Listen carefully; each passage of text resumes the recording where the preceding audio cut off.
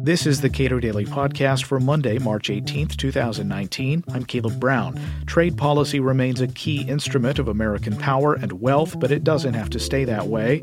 In his new book, Trade and American Leadership, Craig Van Grastek discusses the declining share of global trade held by the U.S., while the U.S. simultaneously depends more on its global trading partners. We spoke in February.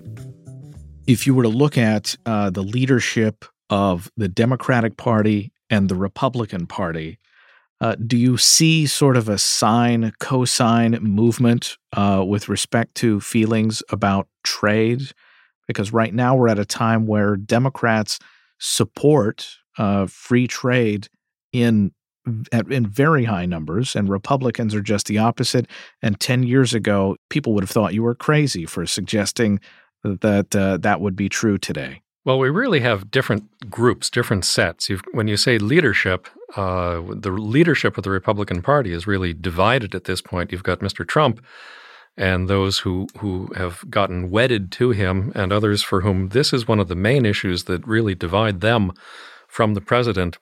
And the question being, how much longer does Mr. Trump remain in office, and how far does he manage to bring the rest of his party along with him? But my suspicion is that if he is a one-term president, his impact on that party's position will be minimal. But if he is a two-term president, I think all bets are off. In the Democrats, it's a much more diverse issue. It's not just are you attached to one person or not attached to one person. You're absolutely right that in the base, if you look at what the positions are held by people who self-identify as Democrats in public opinion polling, there not only is a growing support for trade in that group, but it is well above levels that you find among the Republican base, although that also has been changing in the last few years. There's been more of an increase in support for trade among the Republican base.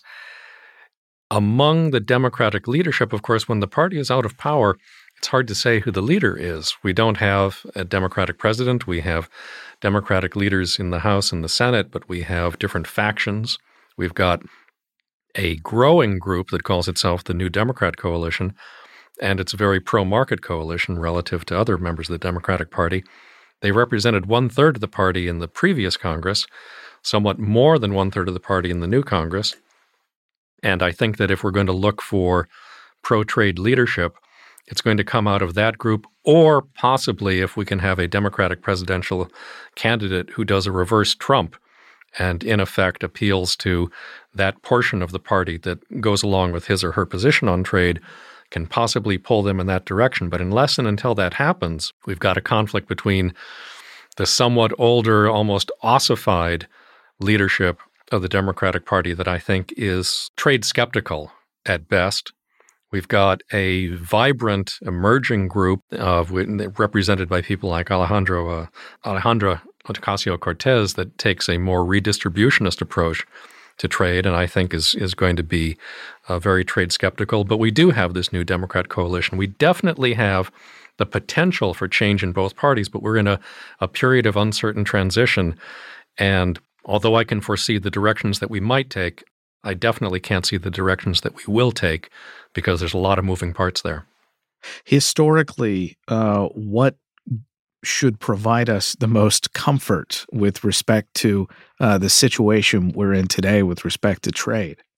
The most comfort, I think, we could take from the fact that there are solid segments of the American public who either on the producer side or on the consumer side recognize the benefits of trade and are increasingly making their voices known. And part of that dynamism there gets back to the point we were just discussing about the parties. Within the Republican Party, there's definitely an agricultural base that is made very nervous by the trade war, made very nervous by the loss of markets, and to the extent that the Republican Party is going to reaffirm or reestablish its position as the more pro-trade party, I think a lot of that is going to come from agricultural constituencies that are worried about the loss of markets. And yet I'm made cautious about that conclusion by looking at the content of the 2018 election. We saw there an increasing number of Democrats running for the Senate, in most cases incumbents, from rural constituencies that were expressing concerns over the trade war. We have at least 3 Democratic incumbents who were unseated by Republicans in the Senate in rural states, Republicans who sided with Mr. Trump on the trade war.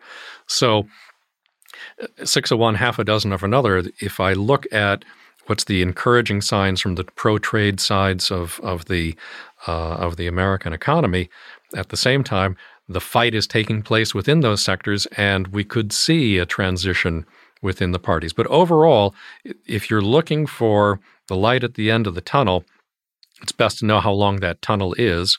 The issue of how long Mr. Trump remains in office is a part of it. But if we're looking for there to emerge, again, some pro-trade dynamism in this economy, it's going to come from those who count themselves among the winners in globalization. Mr. Trump managed to take office by appealing to those who count themselves among the losers of globalization. And the best sign is that in this country, the winners do outnumber the losers, but they were not well organized in the last presidential election. The U.S. share of the global economy has declined.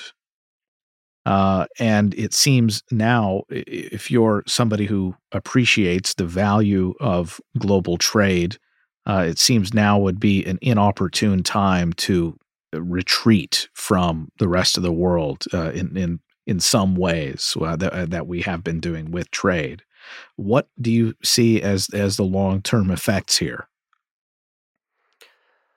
Well, the long-term effects, this is a major issue that I deal with in my book, Trade and American Leadership, is this paradox by which, as you correctly point out, the U.S. share of the global economy has declined. The corresponding observation is the U.S. dependence on the global economy has increased.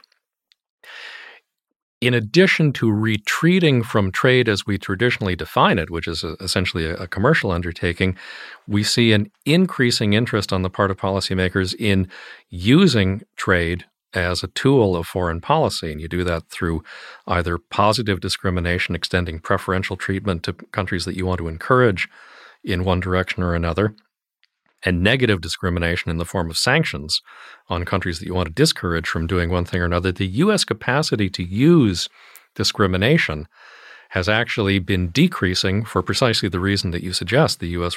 share of the global economy has decreased, and because our increased dependence, it is politically less sustainable for the United States to pursue a foreign policy in which trade levers are a major instrument. And yet, in this period of our economic development, in this period of our realignment with the world and realignment with China as a challenger, policymakers, even before Mr. Trump, were increasingly turning towards those instruments at the very time when their utility has been declining. And I think that over time, we're going to find it more and more difficult to be able to leverage our market as an instrument in a way that's going to achieve positive results.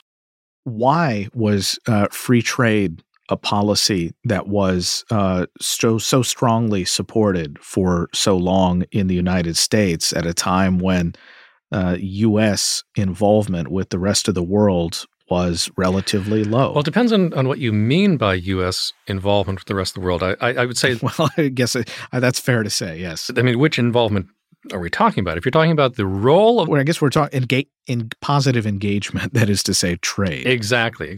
So the share of the global economy that is reflected in our economy was relatively low precisely during the periods that the United States was at its peak of power. And yet, these were the periods that we were very engaged in a political way, on the security front, in confronting totalitarianism, first against Nazi Germany and then against the Soviet Union.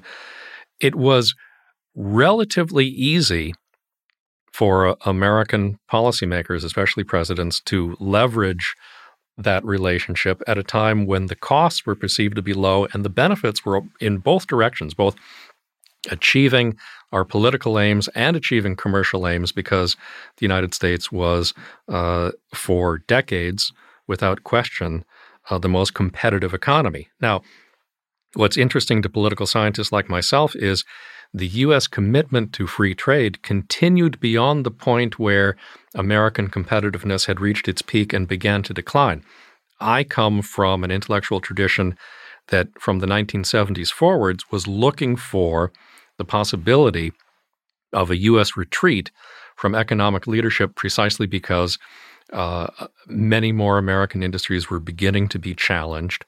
We were facing an economic transition in which our ability to win in market competition in well-established industries, iron, steel, other metals, automobiles, electrical appliances, and so forth, we were losing market share to Japan. And when there was an increasing challenge there, starting in the 70s, there were many people who thought, well, this is where the United States is going to begin to retreat. In fact, for decades, there was as much support for trade liberalization as there had been in the past. There were two adjustments that were made from the 1980s forward.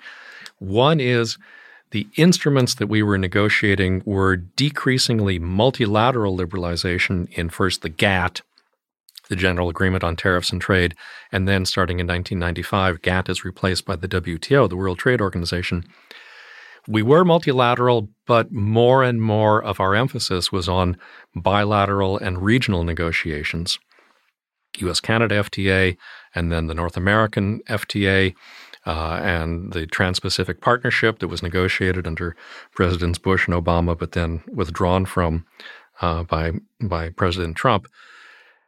We moved more towards discrimination and also began to redefine the issues we were negotiating on. And so trade was no longer just about tariffs and anti-dumping measures and other border measures affecting trade in goods, but we were dealing with trade in services, dealing with intellectual property rights, dealing with investment measures. And in my book, I argue how this is a natural consequence of the changes in our economy, that this is an adaptation of our objectives to meet the changes brought about by the creative destruction process in which the U.S. economy was involved, including also the complementary international process of the law of uneven growth, in which our competitors are growing at a more rapid rate than the United States. But despite the fact that there were a great many scholars who in the 70s and 80s thought that on a commercial basis alone, there was an expectation that we were going to be retreating. The continued perception of political benefits, the transition from multilateralism to a more discriminatory approach, the inclusion of new issues, all of these things serve to perpetuate for a much longer period than we would have anticipated U.S. leadership in these fields. But something eventually had to give, and it gave as a consequence of the 2016 election. And suddenly, the types of changes that many of us had been anticipating for decades came very rapidly. Does the stock market play any role here? Because I can imagine that if Donald Trump sees a lot of red on Wall Street, that he could easily become a born-again free trader. Now, I realize that his skepticism toward trade and foreign direct investment and that sort of thing is somewhat deeply held. But with respect to policy, does the stock market play a role as a check with respect to trade? There are some specific episodes where you can point to in the past and say there's a relationship between what's happened on Wall Street and what policymakers do. But more often, I think it is the cause and effect is not from Wall Street to policymakers, but from policymakers to Wall Street, which is to say that if they do something that is perceived in a very negative way by the market will react, and sometimes that leads to second thoughts. In Mr. Trump's case, I wouldn't expect so much. Let us suppose there were a sudden correction. Suppose the market dropped by 10 or 20%, and we actually saw that happening, and then it reversed itself a bit over this past year. I don't anticipate that the impact that it would have is causing him to reassess what he's doing, but to the extent that it causes a further rift between him and the Republicans on Capitol Hill, that may force some sort of reconsideration of the issues. You have to remember that trade policy constitutionally is a responsibility of the Congress. Mr. Trump was able to do quite a number of things on trade policy in his first 2 years in office because the things that he chose to do were things that were within his constitutional authority, either to not pursue approval and implementation of the Trans-Pacific Partnership, for one, or using in a very aggressive fashion some of the legal instruments that Congress has delegated authority to the president. But there's a limit to how far he can go on that. There are things that he wants to do now that require congressional approval. So one would be Congress, in effect, ratifying his change in the approach we're taking to trade negotiations by approving the revised NAFTA, which is now the U.S., Canada, Mexico agreement, USMCA. And he wants to negotiate free trade agreements with the United Kingdom post-Brexit, with the European Union, and with Japan. And for all of these things, he needs affirmative congressional approval. Thus far, he's been able to get by, first by dealing with a Republican-controlled Congress. We don't have that anymore. He now is going to have to bargain more with Congress at a time when he needs Congress more to support him. And to the extent that he loses support from Republicans, perhaps as a consequence of a market crash, yes, that would definitely have an impact. But as I say, not so much causing him to reflect upon the error of his ways, but rather realizing that, as political scientists have always said, presidential power is the power to persuade.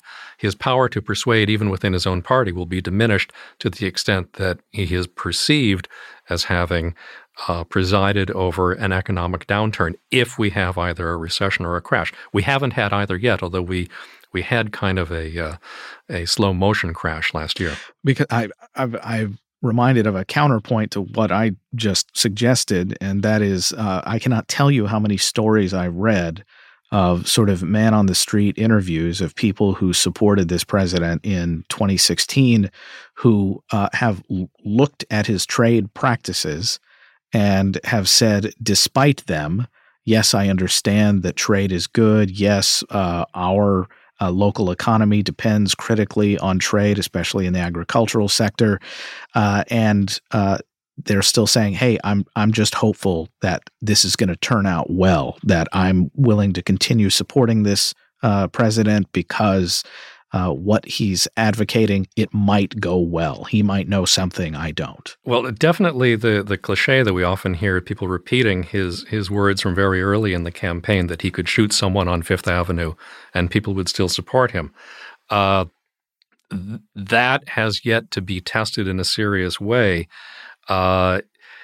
Certainly, we have seen that our politics have become increasingly tribal. Our support has been increasingly for personalities rather than for parties or for policies. And he definitely has managed to retain his core supporters. Whether he could do so in a recession, and I understand your question about the market and a possible crash. I tend to be more interested in the issue of an actual recession, because what the stock market does and what the actual economy do can be dissociated in some surprising ways. We're going to pass a milestone later this year. If we get to June without a recession, we will now have the longest expansion in American history, ever since we've been keeping records on expansions and contractions going back to the 1850s. There's two ways to read that. One is you can say, well, Mr. Trump is presiding over an economy that has done better than any in the past. The other is to say that the time is coming up soon. And if you look at the history of presidential runs for re-election, in the post-war era, in the years since the Second World War, there are two key indicators of whether someone gets a second term. One is whether a president is credibly challenged for the renomination within his own party. Every president who has run for re-election and has not been credibly challenged has been re-elected. Everyone who has been credibly challenged has either withdrawn from the race for re-election or has run for re-election, gotten the nomination, and lost in the general election. So that's one issue that's closely related to how close has been the conclusion of the most recent recession. We've never had a president run for re-election during a recession. The closest we came to that is the recession of 1948 began a few weeks after Harry Truman was reelected, so he was quite lucky. Every other president has been running for re-election during a period when the contraction had ended. But those who were closest to, whether their re-election date was closest to the end of that contraction, those are the ones who lost re-election. They are also the ones who got challenged for renomination by their party. We've past the point of no return now. We are now at the point where if we have a recession anytime between now and Election Day in 2020, the amount of time that would be left, assuming a recession of an average period of 6 to 9 months, the memory of that would be so fresh that Mr. Trump, if we were obeying the historical laws, if we can put it that way, of past recessions, that would doom him for a second term. The only two ways that he would escape that, if we assume that these are historical laws, are one, if we not only beat the historical record and we have the expansion go beyond 10 years, beyond June of this year, or if the declaration of the existence of that recession it takes so far after the start of the recession. Because the funny thing about recessions is we sometimes don't know that we've had them until after we've had them. So it's the National Bureau of Economic Research that declares whether or not we are in a recession, and sometimes it takes them up to a year to declare that a recession has taken place. But the two most critical components of how long this president will remain in office are these related factors of a challenge and a recession. And right now, we're already defying the laws of economic gravity by remaining outside of a recession. Craig Van Grastek is author of Trade and American Leadership, The Paradoxes of Power and Wealth from Alexander Hamilton to Donald Trump. Subscribe to the Cato Daily Podcast wherever you get your podcasts and follow us on Twitter @CatoPodcast.